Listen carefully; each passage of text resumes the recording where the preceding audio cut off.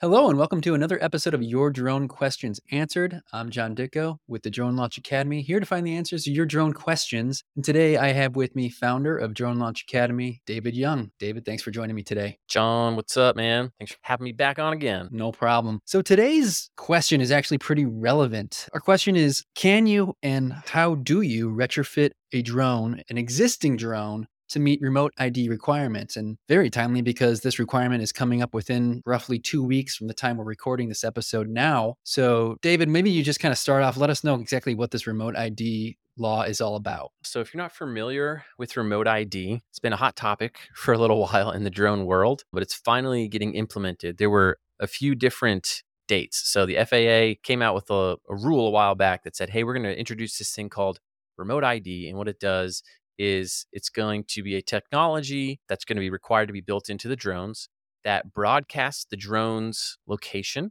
It broadcasts the operator's location, like where they're standing. It broadcasts where the drone took off from. And it also broadcasts telemetry data. So like altitude, speed, things like that. I think the main intent is, for law enforcement, let's say someone's flying a drone over the Super Bowl and, they're posing a threat, right? They can hypothetically identify where that drone is, where the operator is, where the takeoff point was, and all that. So to increase safety, situational awareness, you could hypothetically integrate this in to make sure it doesn't hit air traffic and things like that. There's been a lot of pushback from some people for privacy concerns. However, the remote ID module does not transmit any personal information. It's not like your name, address, anything like that. But hypothetically, someone could have the receiver see the transmission from your drone and see where you are standing. So if someone really hated drone pilots, they could go find where you were while you were flying and, do something to you. That's what some people are saying that they're concerned about. This question is concerned with, okay, let's say you're someone who does want to be compliant with the law. Hopefully you are. And you have an older drone. And when I say older drone, you should be thinking anything pre like a year or two ago. So anything like the new Mavic 3s that are coming out, or the Mavic Air 3, even the Mavic Air 2S, those already have remote ID functionality built into them from the manufacturer, because the FAA set a date previously, which they then extended, that said, hey, manufacturers, here's your deadline to become compliant with our requirements for this remote ID. So all these drone manufacturers, if they wanted to sell drones in the US, they had to have this functionality built in. So they did that. The functionality is built in and can be turned on with software. But for older drones, they didn't have that kind of broadcast chip in there, the broadcast module inside of the drone. So now if you legally want to be compliant, you have to retrofit your older drone with this module. And the problem lately has been there really are no modules to test. So a few companies had come out with modules that you could just directly plug into your drone. I mean, literally think like double-sided, like 3M tape, stick it to the top of your drone, and then connect a cable from the broadcast module to your drone. A lot of times there's like a USB-C port on your drone where you can, transfer data, things like that. You can literally plug that in there, plug this into the remote ID broadcast module, stick it on your drone, and hypothetically be compliant, right?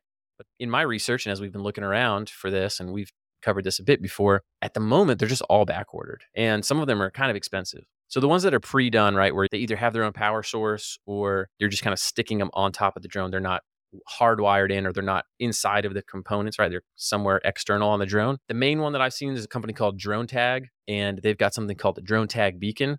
That's $220 US. I believe they're not an American company, but that's back ordered until October of 2023. So this new rule is supposed to come out September 16th. So people are going to have a really hard time being compliant at all if they want to be, because they can't even get these parts. So I've heard unofficially that the FAA is going to be pretty lax about enforcing this at first. It's kind of the impression they gave at their symposium that they did a little while back. So I imagine they're going to give people some time to do this and get caught up, especially since you really can't get your hands on any of these. So Drone Tag's got one called the Drone Tag Beacon. Another one we could find was called Drone Beacon by a company called Bluemark. That was about 129 euros, or you can convert that. But again, they're sold out, back ordered until October as well. So that's a month away. And then another one that I was able to find was from UAV Ionics, and that's called Ping RID. That one was $300. And I was like, oh, sweet, I found one that's in stock. Wrong. It says back ordered.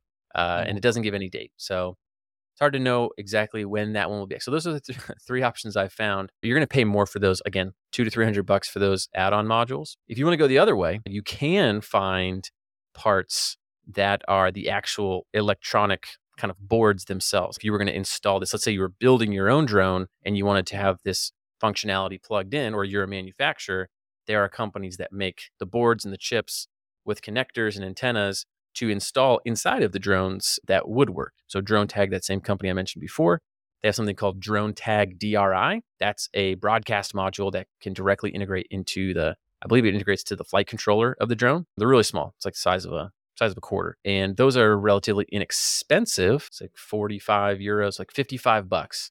And they're available now. You can get it in 5 to 7 days, but you have to do some rigging, right? You have to get the pins and know how to get the right connectors to connect it to your flight controller on your drone. And so if you have like a Mavic Pro, right, you're not going to bust that thing open and try to figure out how to connect this computer chip to your drone. So it's really not a super great option for people who are maybe not electronically inclined or don't really want to go busting open their older drones. Another one I found is from Horizon Hobby. So they work a lot with people who are building sort of like RC plane category type of drones. They've got a module for $69. At least it's encased. It's got its own little kind of compartment, also very small, but you still have to find the right connectors and pins to get that hooked up to the flight controller of the drone. So again, that was like, $70. So fairly expensive. And then last is Flight Test. FLITE, Flight Test. You guys might be familiar with it. They have a pretty large following on YouTube and stuff. They're big on drones, hobby aircraft. So a lot of, again, like fixed wing hobby airplanes. They have, again, like a little chip board that has all the right broadcasting equipment in it.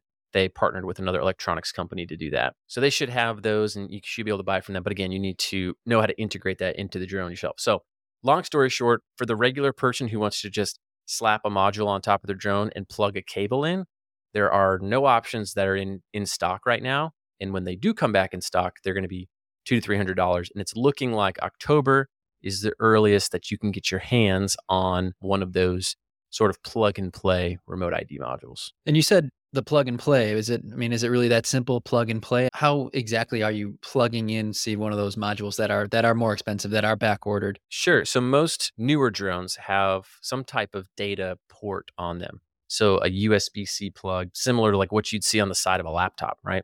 They'll have like a little cover. It'll open up. You'll see that USB-C port, and you can literally plug a cable in there. So for instance, a lot of drones will have a little bit of onboard memory space. So let's say your memory card fills up and you need to take 5 more pictures, right? You can switch over to the internal storage and you can take those photos. Ways you can get that data is you can either download it onto like your device that you have connected, or you can literally plug your drone straight into your computer with like a USB-C cable. You plug one into the drone, one into your computer, and then you can kind of access the storage on the drone that way. So it's able to transmit data back and forth through that cable. So similarly, you would use that port and you would have like this little tiny box, it's, I don't know, about yay big.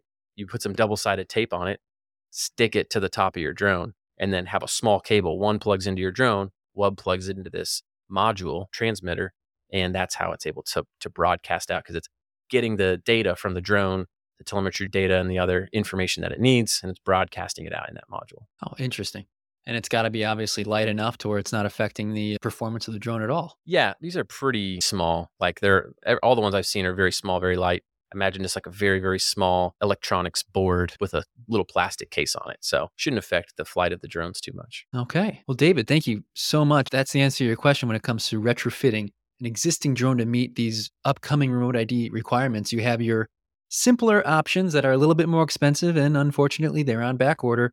Or if you got a little bit more know-how when it comes to the electrical setup, the internals of your drone, you can probably find a little cheaper option with a little bit more manual work. And let me clarify too, earlier in the podcast, I was saying flight controller. I don't want people can be confused thinking it's the controller that they're holding in their hands. So inside, if you're not as familiar with drones, inside of the drone, there's something called a flight controller. And it's sort of the brains of the drone, knowing, hey, I'm going to send a signal over here to have that propeller speed up. It controls like the electronic speed controllers for each motor and kind of integrates with the GPS and all that stuff. So it's sort of the main functioning area for the drone. It's called the flight controller, helps control the flight. And so that's why it would be plugged in there to help, give the information to the broadcast module to send out. So earlier when I said you have to take these electronics chips and boards and plug them into the flight controller, it's not the controller you're holding while you're operating the drone. It's the internal flight controller to the drone, just to clarify there. Gotcha. Well, thank you for that. And thank you for coming on again and explaining this pretty important topic. This is coming up soon. This is important for people to know. So I would just say, if I was going to give a tip, just do your best to be compliant. If you got an older drone, it's just best to be compliant. And when you have the ability to order one later on, go for it at that point. Personally, I wouldn't sweat it too hard in the meantime because I don't think they're going to be enforcing it on people who can't even order the parts. But later, when it becomes more prevalent and widely available, that's when I think you need to start worrying about it more. A little grace period would be nice. Yeah. David, So thanks for cool. coming on. Really appreciate it. Yeah. Thanks, John. Hey, and in the meantime, you can submit your own drone questions and we'll find the answer to them. You can go ahead and submit something over ydqa.io. We'll see your question there. Or if you're part of the Drone Launch Connect community, go ahead, type in your question there. We'll see it. We'll find the answer. In the meantime, we'll see you in the sky.